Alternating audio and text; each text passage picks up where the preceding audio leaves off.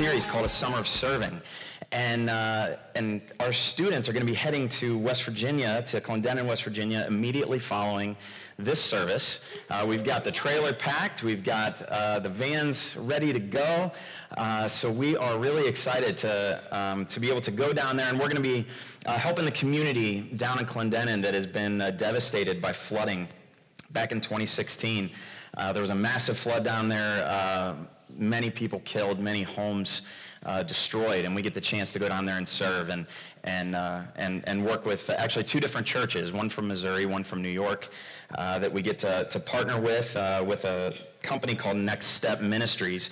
And with our church approaching this really momentous moment that's coming next Sunday, with the potential purchase of our new home base, to talk about our mission, to talk about our purpose, to talk about our reason. I want to talk about that today because I think that's important for us to start there as we're going through this season. But I want to talk about this from a personal level. I want to talk about this on a personal level, meaning you individually, starting with the heart. So I really want to begin with this question. Why are you here? That's your first fill-in if you've got the notes. Or if you're following along on the Bible app, feel free to pull that up now. But I want to start with the question, why are you here? And when I say why are you here, there's a couple of ways you can interpret that question. You can look at it from the whole, like, why are you here at church today? Like, why did you come today? Why are you in the room? Why did you come this morning? There's also the why are you here, maybe for yourself in the situation or circumstance that you're at in life. I know talking to students and people, I kind of hear that very, very often. A circumstance happens in their life, and they're basically just thinking, why am I here? Why am I in this present circumstance, whether positive, negative? That's one way to ask that question. But there's also the bigger question, even bigger than that. Why are you here as a believer on earth? Like, why do you exist? Why are you here? As a Christian, as a follower of Jesus. And these questions, the way to look at these questions, they really all intersect. Well, they intersect in various places, but one of the places that they all really do intersect a lot is in the area of serving. This idea of why are you here can really start with the area of serving. And so if we're going to have a summer of serving, I think we need to start with the heart. I think we need to start with ourselves individually. Have you ever looked around and seen someone or been in a situation where you're looking at somebody and you're like, why are you here? You know what I'm talking about. You're all thinking of something, right? You're driving down the highway and you're in the passing lane and somebody that's in front of you is going 12 in a 65 and you're like, why are you here, bro? Gas pedal's on the right. You know what I mean? You know, there's those situations. Or you're behind somebody in line at the grocery store and the 8 items are less and they roll up with 2 carts and you've just got milk and bread. And you're like, really? Why are you here? Been there. Or the Kardashians. Why are you here? Straight up. Yeah. Or maybe people that think that violence is a solution to anything. What? Why? Why are you here? Or somebody who's got diarrhea of the mouth all over social media thinking that that's actually going to make a difference. I know students can definitely talk about that one. You know, why are you here? Why, you know, we can all think of those different kinds of things, but we've got to start with the heart. Because if that's how we're looking at people, and those things are funny, and we can all think of different kinds of things, and those things, you know, we can chuckle. But let's be honest, if we're starting with the heart, and we're starting with ourselves, and we're looking at people like that, I don't know if that's really reflecting Jesus. Let me tell you this story about a church that there was a lot of people that were coming to church that morning, and right outside of the front door, there was a homeless guy sitting there, and he was filthy. He had the big old ZZ Top beard that was unkempt, and he, you know, was just what you're thinking, quite honestly. And as people are walking in, they're kind of giving him the, why are you here, kind of look as they're walking through the door. He's got his cup, Not one person stopped. One person asked him if he was all right.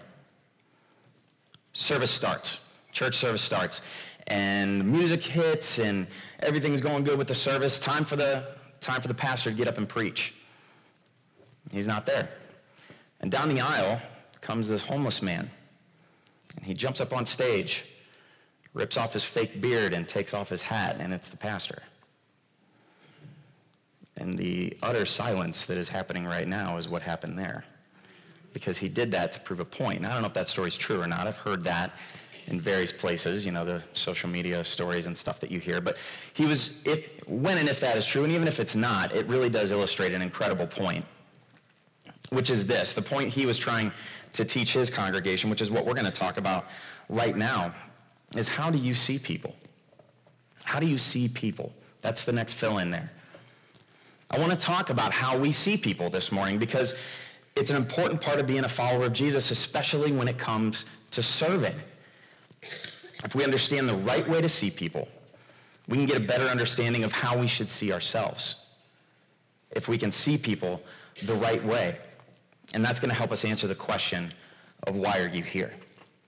If you have your Bibles, you could turn to Mark chapter 8, the Gospel of Mark. And in the middle of that entire chapter are just a few verses of this little story that kind of gets overlooked because it's in between the feeding of the 4,000, which there's a few different feedings in the Bible. We always hear about the feeding of the 5,000, but this is a different one. Feeding of the 4,000, and there were 7 baskets left over on this one instead of 12. And then after this story comes the story of Jesus talking to Peter where he says, "Who do you say that I am?" Which, if we're being honest, is one of the most important questions we will ever be asked or answer ourselves. And so there's this story right in between here that maybe you've read it, maybe you haven't, and it's a little weird, if I'm honest with you. There's a couple of weird things in it, but I think it's a really important story for us to look and analyze about how we see people. So I want to go through this together. In Mark chapter 8, verse 22, it says, "When they arrived at Bethsaida, some people brought a blind man to Jesus, and they begged him to touch the man and heal him. Jesus took the blind man by the hand and led him out of the village. Then, spitting on the man's eyes, he laid his hands on him and asked, 'Can you see anything now?' The man looked around. 'Yes,' he said. 'I see people, but I can't see them very clearly. They look like trees walking around.'" Okay, so this guy could see Jesus. He could see the Lord, right? He's right there with Jesus. He could see him. But he looks around to see all the other people around him, and he sees them as trees walking around, like a scene out of, a Lord of the Rings movie or something. So the problem here, though, is that he couldn't see people clearly right off the bat.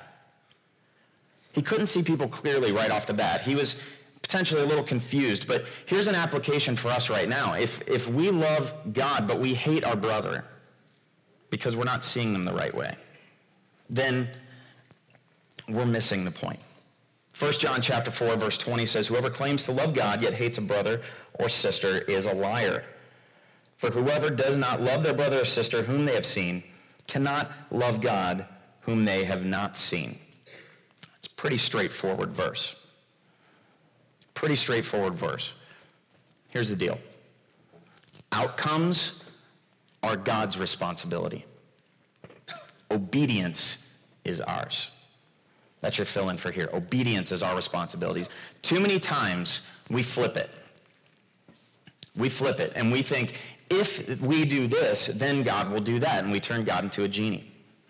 And we say, if this, then that. So how do you see people? Do you see people as a stump? Somebody that we trip over, we need to cut out and just grind and get out of our way? Might be a parent that ignored you. It might be a friend that deserted you. Might be somebody that just absolutely treats you like dirt, but just keeps coming across in your path. You fill in the blank. How quickly we forget the greatest commandment. The great command to love the Lord your God with all your heart, soul, mind, and strength, and love your neighbor as yourself. And we only use that part when it's convenient for us, don't we? If we're being honest with ourselves, I think we do. So let me ask you a weird question. What kind of tree are you? Before you say, "I am Groot," I'm just saying. Let's honestly look at this question for a minute, all right?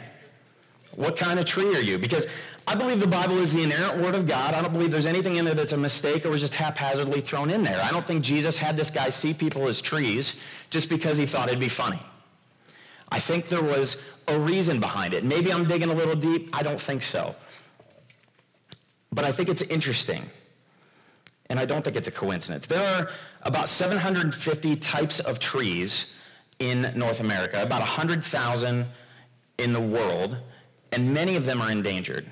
And they really fall all into two categories. Can anybody tell me what the two categories are? I got a bunch of students sitting right up here. What are the two categories?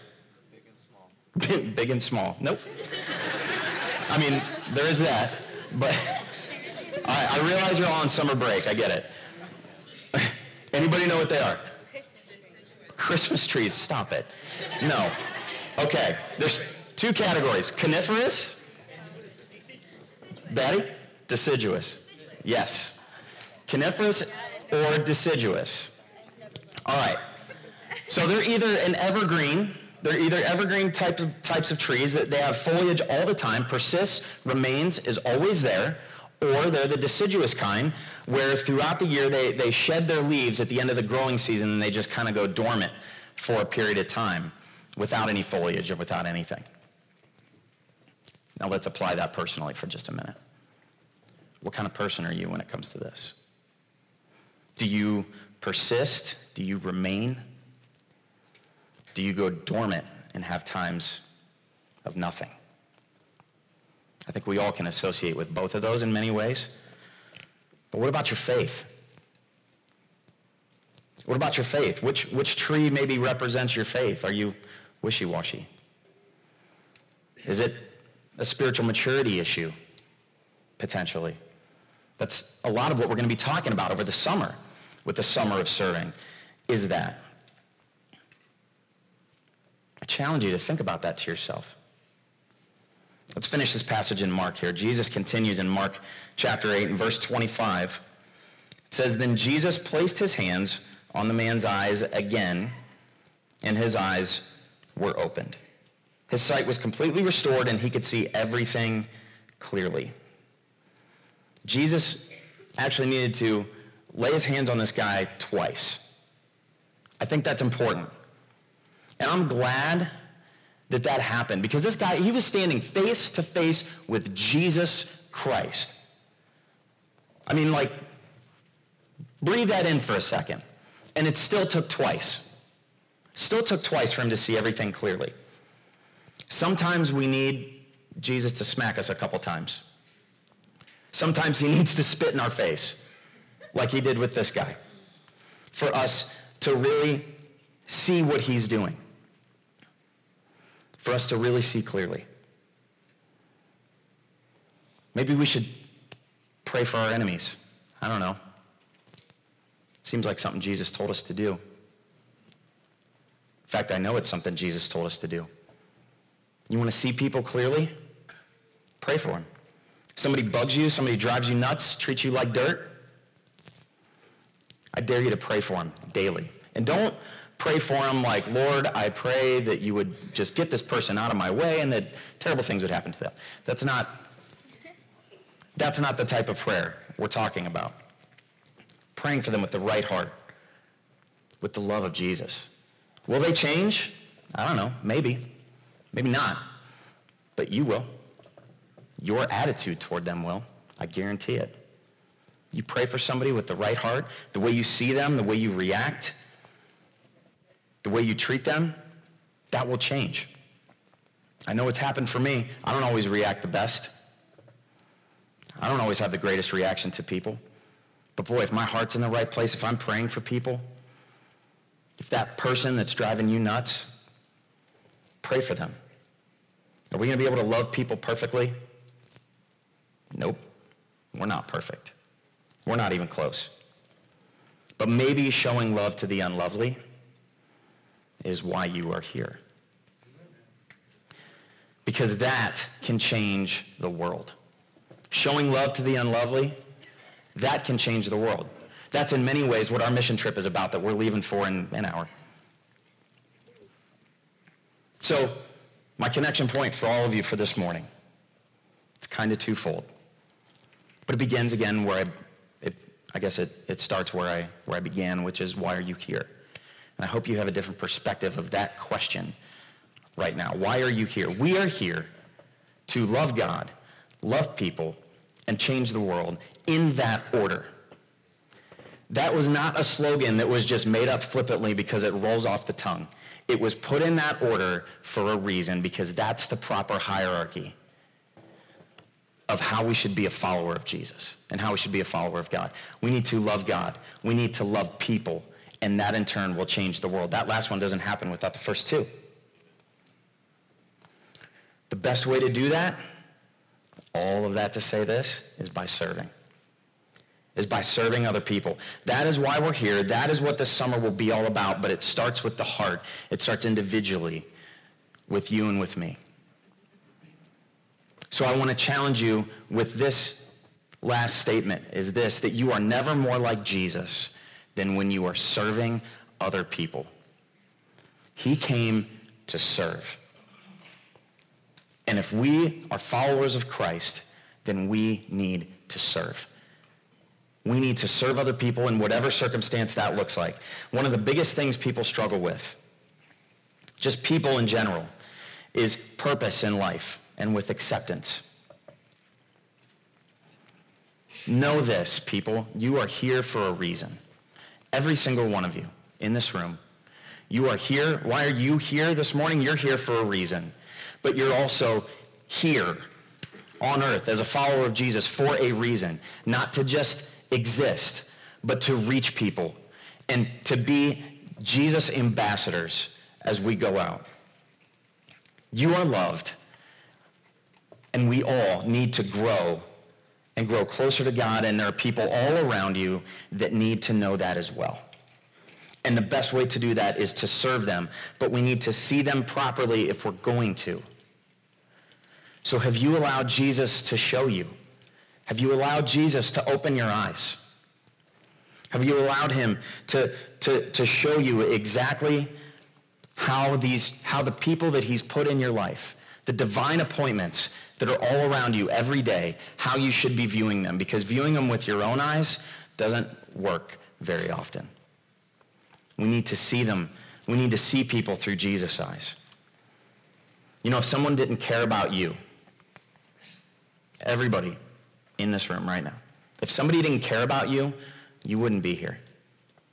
If somebody had not decided to see you as a stump, somebody to trip over, you wouldn't be here.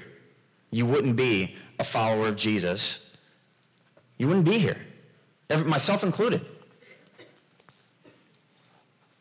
Maybe you're not. Maybe you just realize that somebody did care about you enough to bring you here today. Know that you are loved. You are accepted just the way that you are by the King of Kings and the Lord of Lords, and by every one of us in here. Because this is a place that you can come just as you are. And all of us need maybe Jesus to talk to us and touch us a couple of times for us to get our vision a little more godly as we move forward and be able to serve. His grace was enough for him to see you as worth it. And he would have died just for you. If it was only you, he still would have gone to the cross. And we need to see others with the same grace that God showed us as well. If everybody could bow your head, close your eyes. I want to pray. And I want to wrap this up. But if you're here and you're not 100% sure that you're going to heaven, you've maybe never made that commitment, you've never taken that moment, maybe you've heard it a bunch of times, and it just hasn't clicked until today. Know that God loves you. God created you to be with him, and it's only our sin that separates us from him. It's only our sin, and our sins can't be removed by the good things that we do. And it's because of the price that Jesus paid for you and for me on the cross that we can have eternal life. And that eternal life can start right now, and it lasts forever, and it's for everyone. Anyone and everyone who puts their full faith and trust in Jesus. And if you've never made that commitment, if you've never done that before, if maybe you still have more questions about that, I would love to talk to you. Anybody in the blue shirts going on the mission trip would love to talk to you. I would love to delay those vans leaving so that we could pray with somebody to know that heaven is their home. What a great way to start a missions trip. And for the rest of us, I pray that we all take this challenge about why we are here and about how we see people. And we take that seriously as we move forward into this season and this summer of serving. I'm so excited to see what God's going to do. Jesus, I love you, Lord, and I thank you, God, for each and every person here. And I thank you for the way that you see us. I thank you that you don't take time off. I thank you that you're the constant evergreen. Lord, that you are always there. You never change and you never will. Lord, that you love us exactly as we are. Lord, that you came and you died and you rose again and you're coming back for us one day. And God, help us all to be ambassadors. Help us all to be witnesses, as you say in Acts 1:8, to everybody around us as we go out. Lord, help us to serve in Jesus' name. And Lord, I pray for maybe the one that is here that isn't totally sure that they're going to be with you in heaven. Lord, I pray that they wouldn't walk out of these doors today without getting that right. We love you in Jesus' name. Amen. Thank you for listening today. We hope your heart was inspired. For more information or directions, visit us at abt316.com.